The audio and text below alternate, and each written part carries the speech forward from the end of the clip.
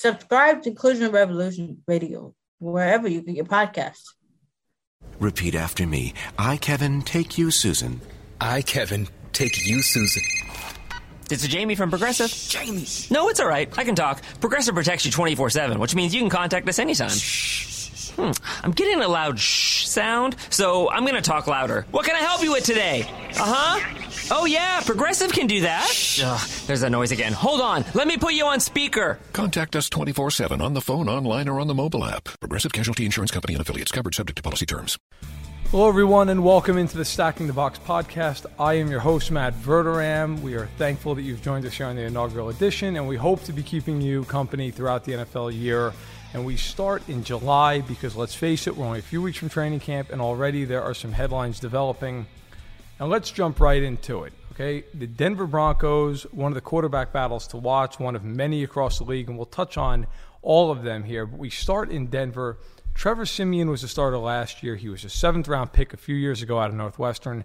And everybody thought last year going into camp, and look, Mark Sanchez, he's the veteran. The Broncos trade away a pick, granted a 7th-round pick for him. But everybody felt that Sanchez was going to be that guy, and Siemian and Lynch were going to battle, and if one of them really stood out, maybe they'd be able to get the job. Well, as it turns out, Mark Sanchez was terrible in the preseason. Trevor Siemian showed some life. Paxton Lynch showed what we expected. He showed a strong arm, but he also showed some serious inconsistencies, maybe hadn't quite gotten the playbook down. And so Trevor Siemian, second-year guy at the time, was able to take the job. And he didn't do a terrible job. The Broncos went 9-7, but they did miss the playoffs. And in Denver, especially since John Elway has been the GM and president there, that just quite is not good enough. So Siemian, he started 14 games last year, and he completed 59.8% of his throws, 18 TDs, 10 picks. When you really look at it, that is the stat line of a very good backup or a very marginal starter, and I think that's what Siemian is. At the end of the day, he doesn't have the strongest arm. He's not the most mobile. His accuracy is good in the short to intermediate ranges. He's not, however, very accurate down the field. He's willing to throw down the field, but his accuracy does not make defenses really respect the long ball. He had one game in Cincinnati where he hit on multiple deep throws, but other than that, he really struggled at times. And so, last year only rushed for 57 yards, so he's not somebody who's going to break contain and beat you with his feet. And you also have to be concerned about the shoulder injuries that he had. Last year he did miss a couple games, had to leave another one early. He is 6'3", but he's only 215 pounds, and the Broncos don't have a good offensive line. Garrett Bowles, the first-round pick, you like what he brings to the table. He's already 25 years old, so while that's maybe not great long-term, it's good in the short term. However, you also have to wonder, new head coach coming in, okay, Vance Joseph, does he push to bring in the rookie and just go from there? He's going to have a little bit of rope. Joseph's not going anywhere. It's not as though this is a Jim Tomsula situation. The Broncos are willing to be patient. And you'd think that with Lynch being a first-round pick on that rookie deal, they would like to bring him in. We've heard some reports, and we're going to talk to Benjamin Albright next, who's out of Denver, an NFL insider. He'll give us his take on what's going on with the Broncos. But it appears that Lynch has a little bit of an upper hand headed into training camp, but he's going to have to prove that he can be more consistent than he was at times last year. When he got into the games, he really struggled recognizing coverages. It was obvious if you watched the film. He started a couple of games. He was bad against Jacksonville, and that's something to watch moving forward. But again, Denver has a very intriguing situation because Siemian is at least a capable quarterback, if nothing else. Moving on to the Houston Texans, that's going to be another situation to watch. And you have Tom Savage, who has only thrown 92 passes in his career. And he's been there for 3 years, this being his fourth now, coming out of Pitt, a mid-round pick. Houston has continually said that it likes Savage, but you have to wonder really how much. The Texans gave up a first-round pick next year to move up to get Deshaun Watson. And Watson, of course, national championship with Clemson. He torched Alabama in both of those championship games. And when you watch Watson, there are certainly some question marks to be answered. He doesn't have a very strong arm. A lot of times with him, his accuracy is dependent upon being able to float a ball into a spot, which is easier to do in college than it is in the NFL, of course, with better, quicker, faster, stronger athletes.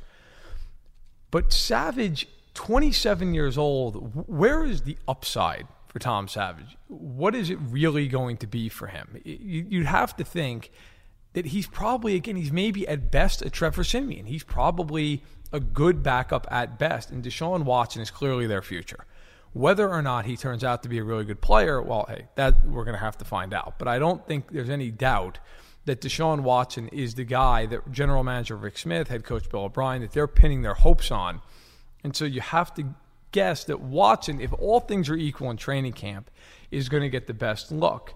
And I think if you're Houston, you're a team now that's gone 9-7 the last couple of years. You've won the division the last 2 seasons. You want to play. At Progressive, you can get 24/7 protection, even if you break the space-time continuum. We did it! We time traveled to yesterday! Wait, Progressive covers us 24/7, but we just created an 8-day week, and it's 24/7 coverage, not 24/8. We gotta go back. Are you joking right now? Shh, I'm calling them. Hi, I have a question about time travel. Progressive offers more than a great price when you bundle home and auto. We offer round-the-clock protection, which literally means anytime. Coverage from Progressive Casualty Insurance Company, affiliates, and third-party insurers, and subject to policy terms. Bundle discount not available in all states or situations. Playoff game last year, but it took playing Connor Cook to do it. The Texans were outmatched against the Pats. They were crushed by the Chiefs 2 years ago. So, yeah, Houston might suffer some growing pains. Maybe if Watson starts, they go 8-8 or 7-9, but maybe you're really jump-starting the future, where with Tom Savage, maybe you go 9-7 again, and that might not even be good enough to win the AFC South this year. And if it is, what are you really doing? You're probably going to play whoever doesn't win the West out of Oakland and Kansas City. And assuming those teams are healthy, Houston's probably an underdog at home. So Deshaun Watson, there's been a lot of talk of how good he's been in OTAs. I would not be shocked. In fact, I'd be a little surprised if Watson didn't win the job coming straight out of camp. And speaking of Houston quarterbacks and rookies, you turn to the Cleveland Browns and you turn to Brock Osweiler and DeShone Kizer. Now, look, it's July, and we've heard all through late May and June with the OTAs and the mandatory minicamp how great both guys look. Osweiler, he's really making an impression on Hugh Jackson. Kaiser's really come along. But let's be honest. Let's just be real and get rid of the optimism that comes with the early summer months. Okay. Brock Osweiler was atrocious last year. He wasn't mediocre. He wasn't decent. He threw 15 touchdowns and 16 picks, and he had a yards per attempt of 5.8. That is awful. That is one of the worst marks over the last handful of years. And you also have to consider, yes, it was a first year in the system, and yes, Houston didn't have incredible weapons around him, but they have DeAndre Hopkins. They have Lamar Miller. I mean, the Texans have enough that Brock Osweiler should have been able to go in there, 20 touchdowns, 10 picks, a completion rate around 60-something, and maybe a yards per attempt at 6.5, 6.75. To be at 5.8 is just simply inexcusable. And so you wonder really if Osweiler's in this conversation to truly be the starter. And if I'm the Browns, look, you're going to be a terrible team anyway. The Browns are rebuilding again, but DeShone Kizer, if the hype is real and Hugh Jackson and his staff feels like Kizer can be something, then you have to roll with him. Look, at the end of the day, Cleveland has one big advantage for a young quarterback. Cleveland has a very good offensive line. Okay, Joel Bitonio, he's coming back, re-signed to the extension. Kevin Zeitzer coming in, J.C. Treader coming in, and the best left tackle in the last 20 years in Joe Thomas. That is a very, very good front wall, and that should give Kizer some time, let him go through his reads a little bit. Look, he's going to take his lumps, even if he turns out to be a great quarterback. But again, similar to Houston, why not jumpstart the future a little bit? The Texans, they at least have to worry about the fact that that offensive line is not that strong. But Cleveland has a very good offensive line. They have a good receiver in Kenny Britt, who's a veteran who can bring Kizer along a little bit. Corey Coleman going into his second year. If he can get right, that's an interesting scenario. And I think if you're the Browns, you're treading water with a Cody Kessler or Brock Osweiler. At least with DeShone Kizer, you're giving your guys a chance. Now, with all that being said, a couple other quick situations to watch. Kansas City. Alex Smith is going to be the starter this year. But it's going to be probably only for this year. And unless Patrick Mahomes is just out of his mind in the preseason, this is Alex Smith's job. I think there's been some idea that, well, maybe if Mahomes comes in, he shows promise, maybe the Chiefs move on because they've cut Jeremy Maclin, of course, the firing of John Dorsey. Some people starting to feel nationally, I think that this might be a little bit of a reload year for the Chiefs, but they do not feel that way. And so really, even if Mahomes is incredible in training camp and in preseason, he's probably at a 0% chance of getting that starting job. This is Alex Smith's job to lose. The Chiefs feel that they can get to a Super Bowl this year. They felt the same way last year, obviously fell short, and they fell short in large part because Smith wasn't good in the playoffs and really wasn't that good even by his standards throughout the regular season. So Mahomes, he's going to be the guy come 2018, but this year, it's not going to happen. Next year, Smith, look, the Chiefs can save $17 million by cutting him. They're going to have to do so. But Mahomes, he's not getting the keys to the Cadillac until that point. And then you move to the Bears, who have been a very puzzling team throughout the offseason. $45 million for Mike Glennon over 3 years. Granted, they can get out of the contract after this year and pay minimal money. But why would you spend $45 million on what is basically a lottery ticket when then you go and in the draft you trade up one spot, you give up 3 picks, which a team like the Bears, you need every pick you can get to try to reload and rebuild, and you do all that to get Mitchell Trubisky, who a lot of people, including yours truly, feels like is probably Andy Dalton if he turns out to hit his ceiling. He probably has the highest floor of the 3 first-round quarterbacks, but he probably also has the lowest ceiling of them. And so I don't understand what the Bears are doing in Chicago. Look, John Fox and general manager Ryan Pace, they're on the hot seat. If they do not perform better this year, and by better, at least 6, maybe 7 wins, it's probably over, certainly for Fox, maybe for Pace. And so I think in training camp, it's going to be the best guy going. Whoever is better out of Glennon and Trubisky is going to get that job. But I have serious questions as to why Pace didn't just keep Brian Hoyer. That seems like it would have made obvious sense if you knew you were going to get Mitchell Trubisky. So not really sure what's going on there. I think a lot of people in Chicago are puzzled as to what exactly happened. And again, I think of the 3 rookie first-round quarterbacks, Mahomes has no chance of starting barring injury. I think Trubisky has the best chance. And Watson, I think if he can outperform Savage, has a good shot at getting the starting job in Houston.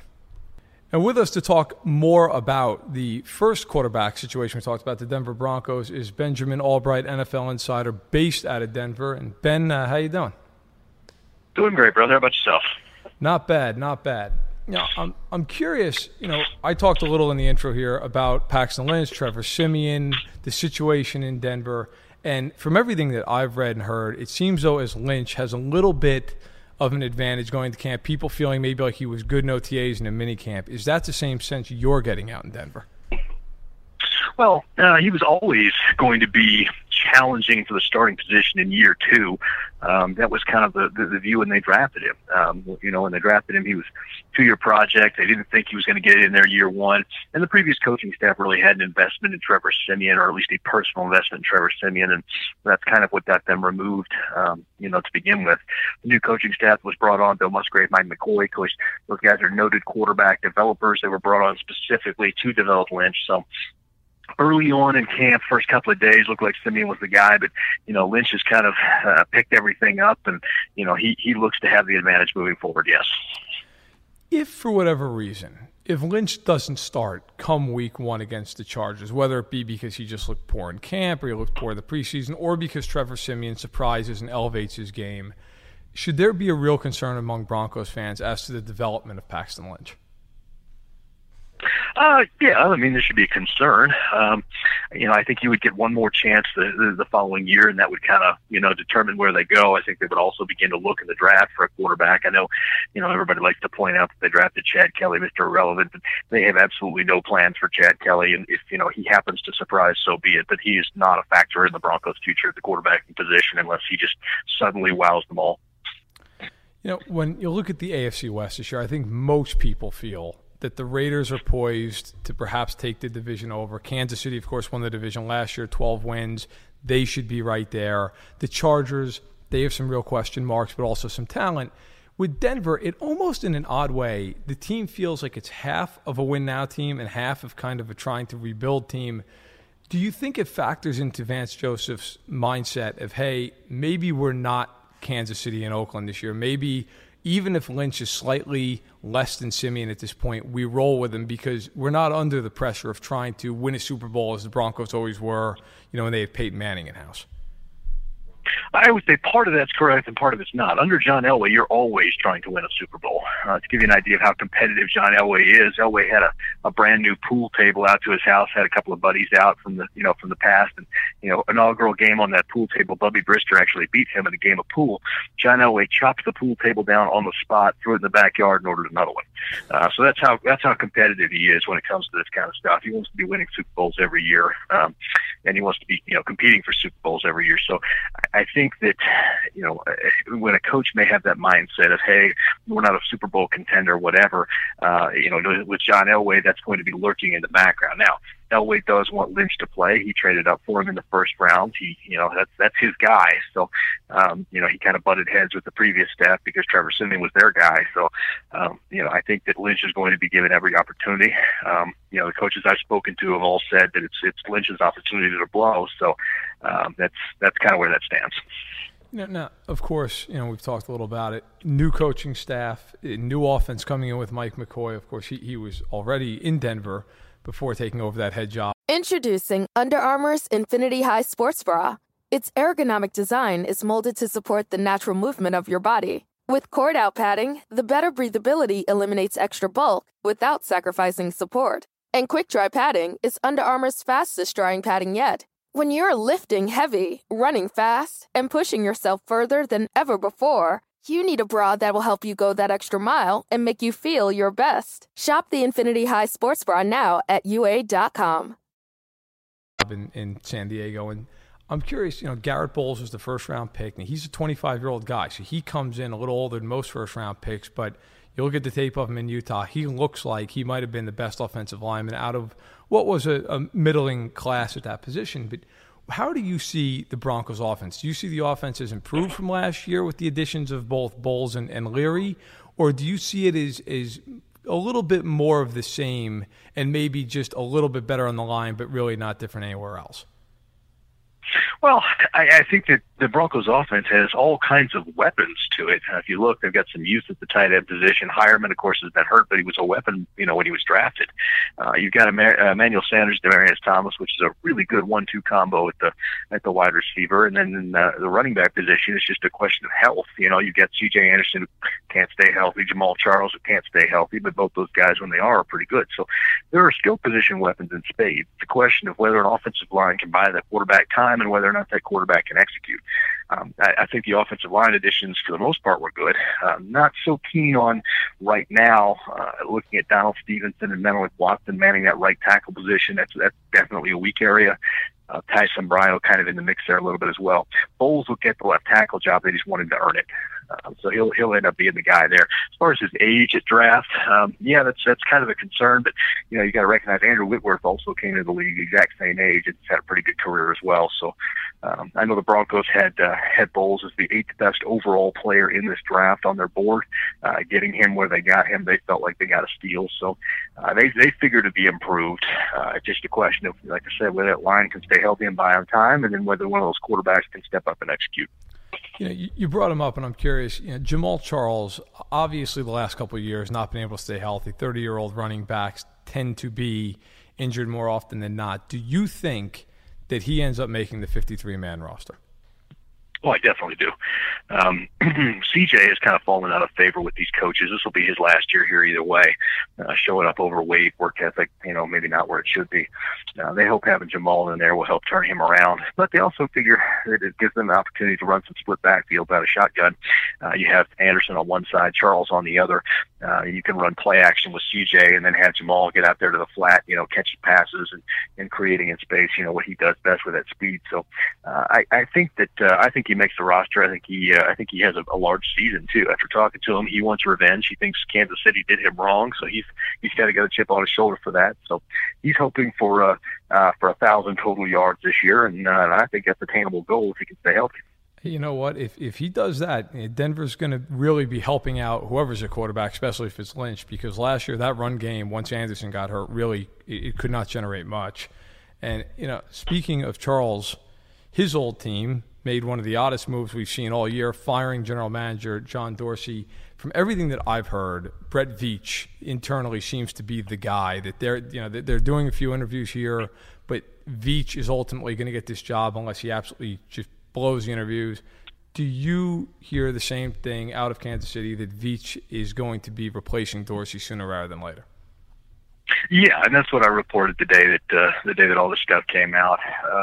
That Clark Hunt and Andy Reid were disappointed in the way John Dorsey had handled several things. Hunt from the contractual end, got paying Alex Smith before he paid Justin Houston cost him money on both players. Not paying Eric Berry cost him goodwill with the team. Hunt actually had to step in to get that contract done. It cost him even more money. And then turning around and instead of restructuring Macklin, who was willing to restructure, firing him via voicemail, basically, was just kind of a last straw for Clark Hunt, who's a very family-oriented guy and views the team as his family. So between him and Reid helped facilitate that, agreeing to an extension at a little lower rate of pay than he would have, and they're going to get Reid's hand-picked guy Veach in there. Now, last thing for me, Ben, Zach Orr, shockingly really, came back into the league last week. Everybody thought he was going to retire, never actually officially retired, and so the Ravens didn't tender him as a restricted free agent. Now he comes back, he's unrestricted. The Ravens have basically said, hey, he's a free agent now, we're gonna move on. He visited with the Lions last week. Do you think ultimately he does a deal with Detroit, or have you heard maybe another destination that Orr might end up? Well, I think his team kind of played that smart. He didn't want to be in Baltimore anymore. The medicals, of course, out there, but he didn't want to be in Baltimore anymore. So not filing the retirement paperwork and letting things play out the way they did, made sure he didn't get RFA tagged, and allows him to go choose his destination. I think he's going to wind up in Detroit personally, and get a shot out there. But you never know. Somebody could swoop in and offer a boatload of money. We'll see. Well, yeah, Ben, I really appreciate the time and the insight. I'm sure we'll be talking to you down the road. Absolutely, brother. Take care.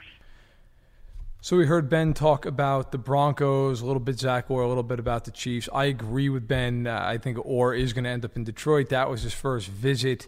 Hasn't had one since, and this being recorded on the Monday, July 3rd. I think Orr probably weighing his options. Like, he's a really good young inside linebacker. He's 25 years old, and he's somebody who's coming off a second-team All-Pro year. The medical, of course, it has to scare you a little bit, but I think ultimately some team, and I think it will be the Lions, going to take that shot. But interesting of Ben to talk about C.J. Anderson, this being his last year. Of course, you look at the contract, that's totally possible. But, C.J. Anderson was given a large 4-year deal. The Dolphins made that offer to him when he was a restricted free agent. John Elway matched at the last minute. A lot of people thought he might leave. And Anderson didn't work out well last year. And there's always been whispers about that he's a little bit out of shape. So now, if Jamal Charles can come in and he can be healthy, boy, that would be a steal for Denver and a loss for Kansas City, which, there's a lot of uncertainty right now at that running back position for the Chiefs. Spencer Ware, the incumbent, they've drafted Kareem Hunt out of Toledo in the 3rd round. Can he get the job done as a rookie? Time will tell, but, Ben with some great nuggets, and, follow him at Albright NFL, Albright with 2 L's. You won't go wrong. He's terrific, and we thank him for his time. And now we bring on another guest, Fansided senior NFL editor Josh Hill. And every week we're going to have Josh on, and he's going to do a segment called Dying on This Hill. We're going to get a prediction going out of Josh. We're going to keep track of him. And then when it's inevitably a dumpster fire in November, we're going to bring him back on. We're going to roast him. And if he's right, well, then that's even more the reason you ought to listen to this show, okay? So first things first, Josh, welcome to the show. Second of all, what is your Dying on the Hill inaugural prediction? Well, I'm pretty sure I'm going to come back in November and all of these are going to be correct. So that's going to be that. The first prediction that I have is a little bit close to home because I'm a Buccaneers fan, so I'm trying not to be a little biased about this. But Adrian Peterson in New Orleans, one of the things that everybody is saying is, Adrian Peterson's going to come in and he's going to fix things. Adrian Peterson's going to be the thing that makes this offense good again. And that's simply just not going to be the case. You don't get 2 rebirths in the NFL. Adrian Peterson had the one in Minnesota when he was, after coming off that ACL tear. He was phenomenal. That first game back against Detroit, goes off for that huge run on his first carry. Everybody's like, Adrian Peterson's back. They're expecting that again in New Orleans, and it's not going to happen. And it doesn't take a lot of research to find this out because the New Orleans Saints are built around Drew Brees. They're not a running team. They're a Drew Brees throwing team. So do you think that there's enough room for, and it sounds like you don't, but for Peterson and Mark Ingram? Because Mark Ingram is not a bad running back. Okay, granted, he's not, Adrian Peterson in his heyday. He's not a guy who's going to go for 1,500 yards. But Mark Ingram is a good, solid running back. So do you think that Ingram still holds that starting job, or do you think at first they try to cede the job a little bit to Peterson? I think that Ingram holds the job. And the thing about Ingram is that he is basically going to provide what Adrian Peterson's going to provide. The dynamic for those other teams that Drew Brees had was you had Darren Sproles. You had, to some extent, Chris Ivory, who could maybe, be a pass-catching running back. Something Adrian Peterson doesn't do, catch the ball. He never did it in Minnesota. He's not going to do it in New Orleans. And then you have, Alvin Kamara coming off, the rookie. He could be your pass-catching option. But if you look at the stats last year, Ingram had 205 carries. Tim Hightower had 133 carries. You're living in a world where Adrian Peterson's Tim Hightower, essentially. In that scenario, he's not going to get a majority of the carries. And frankly, that's a world that nobody wants to live in, especially the Saints or Adrian Peterson. But, his first game back, regular season game anyway, a Monday night game against the Vikings. So the world will be watching. I tend to agree with you. I think Peterson is pretty much done at this juncture. You always hear the talk in OTAs and minicamp about how good these guys look. Everybody's in the best shape of their life. Everybody's knee feels great.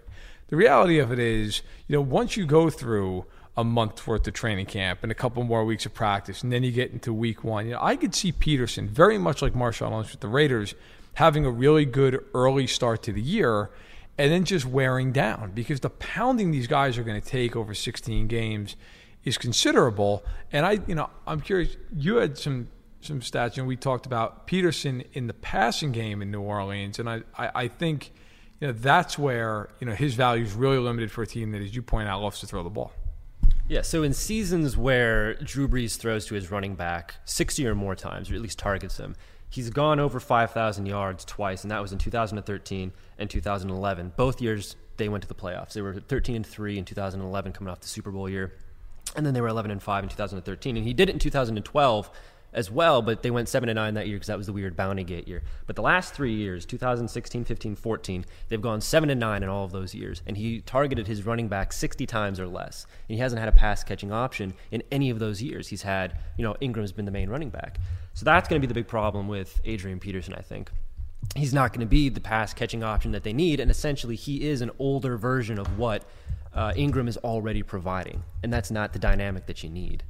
So for the Saints, this is a team that's gone 7-9 year after year after year, and I think if they finish 7-9 this year, the Saints might really be looking at the basement of the NFC South, because the Buccaneers are better, the Falcons are defending NFC champions, and Carolina, after having a brutal year last year, you have to imagine they at least bounce back to some degree, even if that's only maybe a 9-7 team. Do you think Peterson, at the end of the day, does he make any kind of dent in the NFC South race, or do you think by Thanksgiving we basically forget that Adrian Peterson has a roster spot? I don't think that we're going to forget that Adrian Peterson has a roster spot. My micro prediction here is that he's probably going to come out and have a really good game against Minnesota because he's going to be running hungry. He's going to want to prove him wrong, and that's going to get everybody talking. Your narratives, Adrian Peterson's back. The Saints offense is going to be bumping this year, and then they're going to get New England the next week. It's going to go off the rails, and then they have a tough schedule after that. They have the 16th best pass or rush protecting offensive line, if you look at the stats. They're built to protect Drew Brees. And Drew Brees is throwing to Michael Thomas, Willie Snead, and Ted Ginn Jr. So that's not going to be a very good offense, especially if Adrian Peterson can't get it going, which I don't think he's going to. You have to wonder at some point when Drew Brees hits the wall. Now, quarterbacks are playing longer than they ever have before, and they've maintained their brilliance longer than ever, mostly because of the new rules that have come in the last 10 to 15 years. And you see guys like Tom Brady, 40 years old, and he's literally playing as well, if not better, than he's ever played in his career. Brees continues to throw for 5,000 yards annually. But you mentioned, they lost Brandon Cooks. And so now, Michael Thomas is a really nice young player, but I don't know that Willie Snead scares anybody. I don't know that Ted Ginn Jr. scares anybody. And now, the tight end position in New Orleans, Kobe Fleener came in last year, and he was one of the bigger disappointments. Mickey Loomis signed him to a large deal, I believe 5 years, and it just didn't pan out. Now, that doesn't mean that he can't bounce back, but that position has been a little bit of a wasteland since they traded Jimmy Graham a few years ago. So the Saints, ultimately, they're going to need some production out of that running game if they are to get back into the playoff conversation. but you feel, Peterson won't be able to do that. What is your, if I had to put you on the spot and say, give me the amount of rushing yards Adrian Peterson has this year, what would you go with? I'm going to say that if he cracks over 1,000 yards, I'm going to be very surprised. And that's, it might seem a little unfair, but if you look at where he has added his career and you look at that offensive line, the way that the offense is built and the way that they're probably going to be playing from behind if they can't, get this offense working, he's not going to be in that scheme a lot, and he's just not going to have a good year. I will say that there's a real opportunity to bet on the idea that he will not rush for 600 yards. I just think, that offense, first of all, their defense is terrible. Mm-hmm. So they're going to play from behind a lot, or they're going to be throwing a lot to stay ahead because teams are constantly going to be scoring and getting closer and closer and closer. So I think there's definitely a scenario where Peterson, just flat can't run anymore. He's well beyond 30 years old here. I mean, he's 32. This is not a spring chicken. I also think there's a scenario where Peterson just starts to break down and turns into a guy who's running for 3 yards a carry. I think, look, Peterson's a first ballot Hall of Famer. But typically, if you think back over the course of history, these guys who end their careers going to one more stop, it doesn't usually end well. And I really don't think Peterson is going to break that mold. No, and you look at Emmitt Smith was the name that came to mind when I was looking at some of these stats. Had great career, Hall of Fame career in Dallas, goes to Arizona. It's the same thing. Everybody's like, oh yeah, maybe he's going to work out in Arizona. This is going to turn things around. And it was a dud. And, unfortunately, this happens with guys. He's a Hall of Famer, like you said, but he's on the wrong side of his career, and I think it's done. Yeah. And Josh, How do you make a radio ad for an 8K TV that conveys the feeling of 33 million pixels with over a billion shades of color hitting your eyeballs? This is the best we can do. Samsung Neo QLED 8K, unreasonably good. I actually agree with you. I was hoping that we would be able to disagree and we could scream at each other for a little bit. But this isn't the hot take podcast. It's Stacking the Box. We try to be accurate. And so I appreciate your first stance of dying on this hill, and I will write it down, and we will revisit this. And if you're right, well, then you're right. And if you're wrong, well, then we can make fun of you, and we can forget that I agree with you. I'll bring the heat. Don't worry. My Skip Bayless takes I'm saving those for the regular season. Great, because that's what we need, more of Skip Bayless in all of our lives. We appreciate Josh Hill coming on, senior editor at Fansided. Make sure, of course, to check out both fansided.com, which is also where I happen to work, and check out Josh's work as well. And so we thank him, and personally, again, I think Josh is right. Peterson is a guy that when you look at him, look, he is a first ballot Hall of Famer. There's no question. He's arguably the best running back of his generation, right along with LaDainian Tomlinson. I think those two stand apart. But, everybody's time comes, and Father Time is undefeated. I think Peterson is going to struggle. It helps that he's indoors. It helps he's in a dome. He's not going to have to play a lot of cold weather games this year. I think that helps some older legs maybe stay a little more spry. But the Saints are a team that they're not big on running the football. When they were at their best, they were balanced. If you look through the years they won the Super Bowl, that was a team that could run the ball with Pierre Thomas, even though people forget that. They always think of the aerial assault. But, Peterson, if I'm Sean Payton, I'm thinking about Peterson saying he's getting the ball maybe 10 times a game because Mark Ingram is younger. Frankly, at this point, he's better. And I think, you've got to ride that horse a little bit more than you do Peterson. Peterson, at this point, he's a change of pace back, and I think if he gets hot in a game, then maybe you say, hey, let's let him run a little bit and let's see what happens.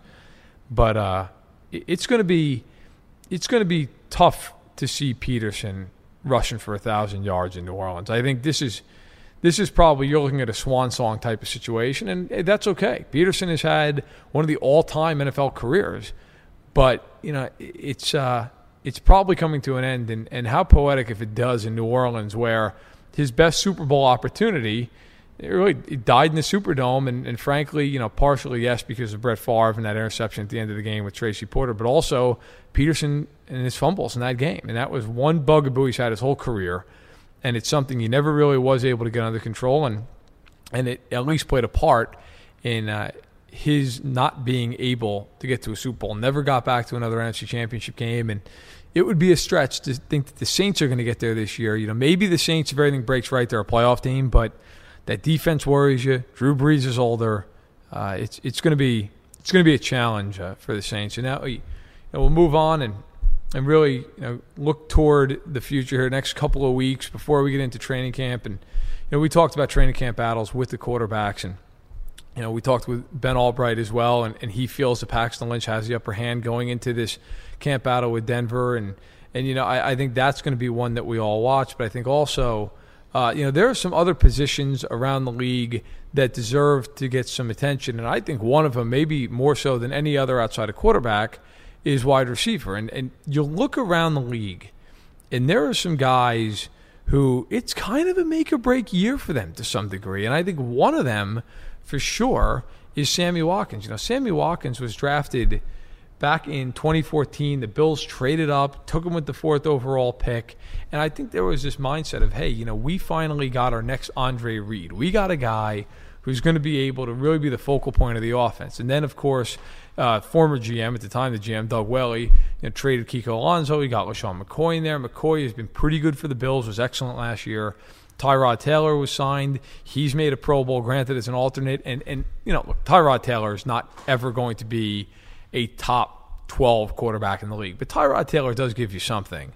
And so the Bills have had a little bit of a nucleus of an offense going, but Sammy Watkins has not been able to stay healthy the last 2 years. He missed 8 games last year. He missed 3 the year before that.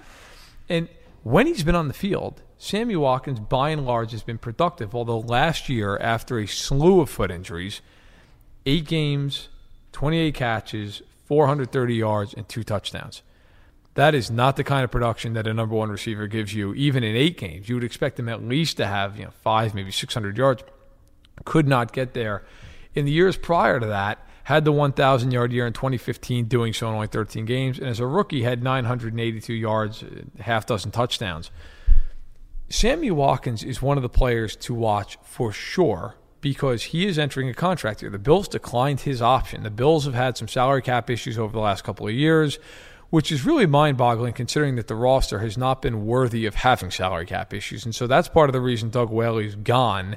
Okay, and Brandon Beane is in, coming over from Carolina and being really a hand-picked guy by the new head coach, Sean McDermott, who, of course, also D-coordinator over with the Panthers. But, Sammy Watkins, if he has a big year this year, if he can stay healthy, play 16 games, put up 1,200 yards, 10 touchdowns, something of that nature, Sammy Watkins is going to get paid. Okay, he's 24 years old.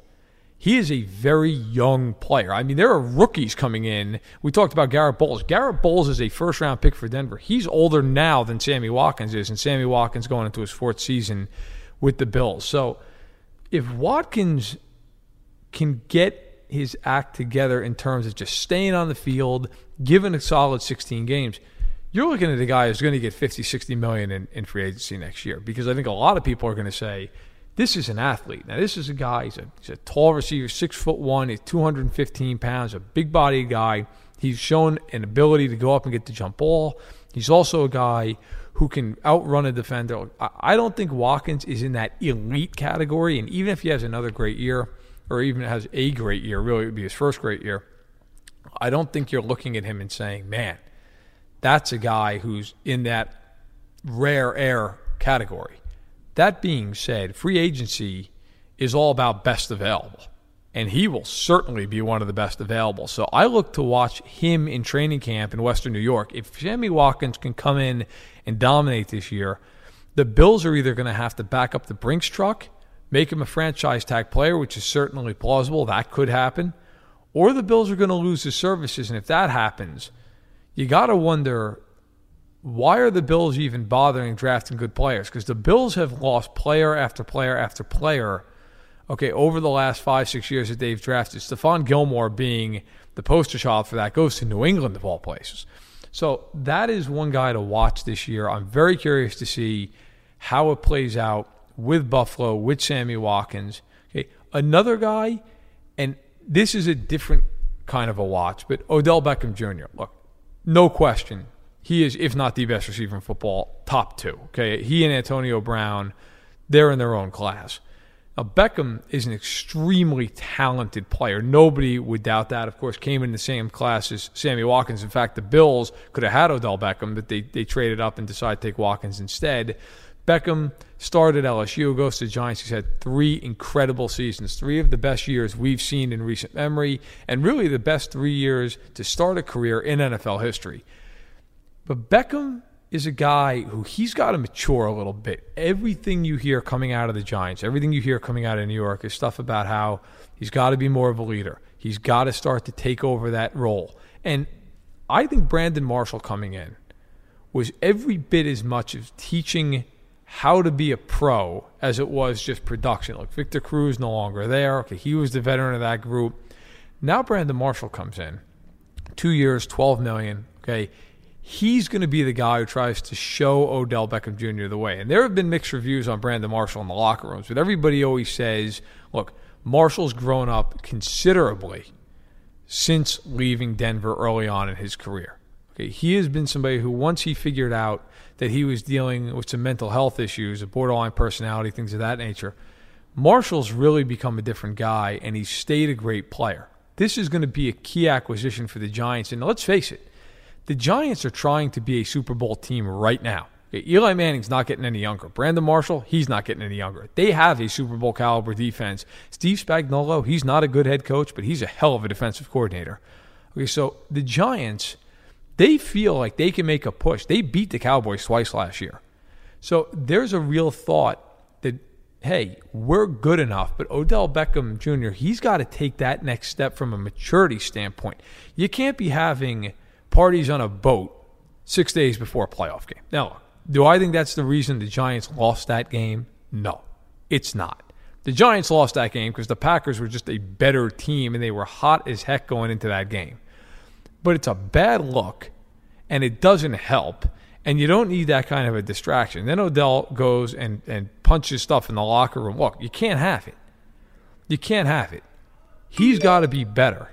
And if he's not better, it's a real problem for the Giants. Yes, he's going to give you his 1,500 yards and 10 touchdowns, and that's all fantastic. And ultimately, yes, bottom line, that's what matters.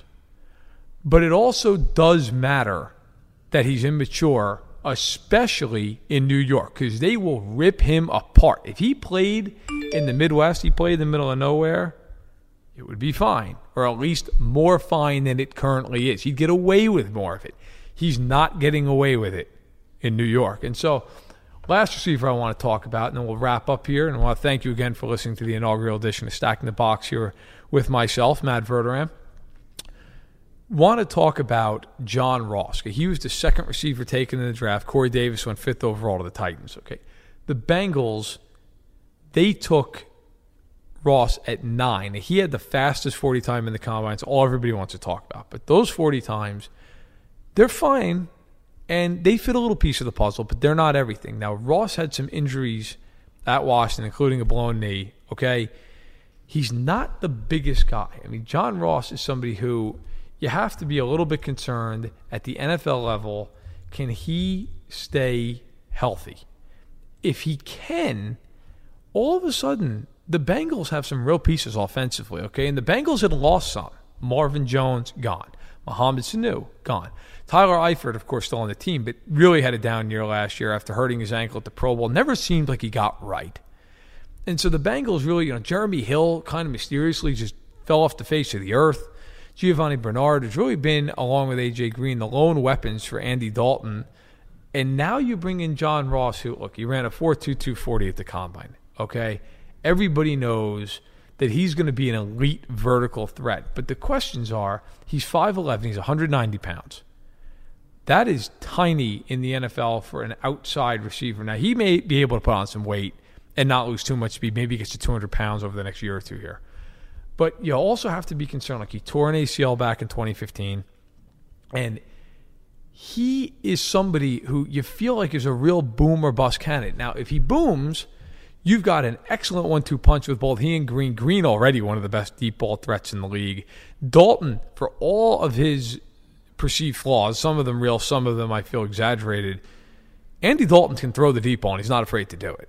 And so the Bengals do have nice play designs in terms of getting the ball down the field, and that's why they drafted Ross. He fits perfectly with everything that they do. But I think if you're the Bengals, you have to hope that Ross can play 16 games year in and year out, because I think the biggest concern, and this is why he's boom or bust, is can he play 16 games, or is this going to be a guy who plays a month, misses a couple of weeks, plays another month, misses a few more weeks? The Bengals and the Ravens are two teams that really could challenge Pittsburgh if things break right. The Steelers are an excellent team. They're the front runner in the North. But both teams are experienced to have some pieces. And by the way, speaking of receivers, just to add one more quickly to the mix, Brashad Perriman. Okay, Brashad Perriman, he missed his entire rookie season last year. Didn't do much early, came on stronger as the year started to end. But then the Ravens went out, and they added, just in June, they added Jeremy Maclin. Okay, and you have to wonder, did they add Jeremy Maclin because they feel like, hey, he's going to play a lot in the slot, and we're going to have Mike Wallace and Brashad Perriman outside? Or did they add Jeremy Maclin because they just don't feel very confident in what Perriman's giving them? Again, missed the first season with a knee. Okay, last year, 33 catches, 499 yards, and a trio of touchdowns. There's potential there. But there's also this idea that, hey, this is going to be your third year. Now you have to do something. And signing Jeremy Maclin, it's not a big vote of confidence for Brashad Perriman. And I think if the Bengals or the Ravens are going to take over the AFC North, if they're going to really battle for that division with Pittsburgh, you've got to be able to get some production out of those guys. Because if there's one weakness the Steelers have, the corners are not good. Okay, you can throw the ball on the Steelers. Both teams, of course, though Baltimore and Cincinnati have offensive line issues, and the Steelers do generate pressure, so that is a question mark. But if you can protect, even if you have to keep in the tight end, the back, what have you, if Perriman and Ross can give these teams something, the AFC North becomes much more interesting. If not, then I think Pittsburgh really runs away with the division. Introducing Under Armour's Infinity High Sports Bra. Its ergonomic design is molded to support the natural movement of your body. With cord-out padding, the better breathability eliminates extra bulk without sacrificing support. And quick-dry padding is Under Armour's fastest-drying padding yet. When you're lifting heavy, running fast, and pushing yourself further than ever before, you need a bra that will help you go that extra mile and make you feel your best. Shop the Infinity High Sports Bra now at UA.com. That is everything we have for you on Stacking the Box First Time. I really appreciate you listening. We'll be doing it every week. Show's going to be uploaded in the off season on Tuesdays most of the time. If that changes, of course, we'll let you know. This week, of course, coming to you on Wednesday. We hope you enjoyed it. We welcome any and all feedback. Please go to iTunes and subscribe. Again, it's going to be a lot of fun. We're going to do this all throughout the year. And we're going to have great guests. We're going to have great segments. And we're going to have really smart dialogue. We're going to have fun dialogue, but it's going to be intelligent. It's not going to be a bunch of hot take nonsense. And we hope that in this time of constant hot takes, screaming to be louder than somebody else, we hope to just give you something that makes you a little bit smarter. And if you already are that smart, and it certainly isn't hard to be much smarter than I am, then hopefully it gives you something to enjoy throughout your week. So thank you very much. This has been Stacking the Box. I am Matt Verderam, and we will talk to you next week. Jamie's log. Progressive. The Harrington's backyard. Day 11, 4:43 a.m. The tent I set up in the Harrington's backyard to prove Progressive has 24/7 protection has a rip in it. But a little rain won't stop me. Mrs. Harrington said she totally understands 24/7 protection means 24/7. Gonna stay a few more days to make sure. It's hailing now. That's fun. Progressive doesn't just offer a great price when you bundle home and auto. We offer round-the-clock protection. Just not literally from Jamie. Coverage from Progressive Casualty Insurance Company, affiliates, and third-party insurers, and subject to policy terms. Bundle discount not available in all states or situations. Save big on brunch for mom, all in the Kroger app.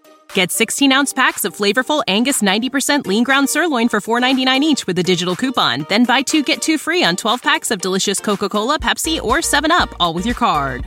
Shop these deals at your local Kroger today, or tap the screen now to download the Kroger app to save big today. Kroger, fresh for everyone. Prices and product availability subject to change. Restrictions apply. See site for details.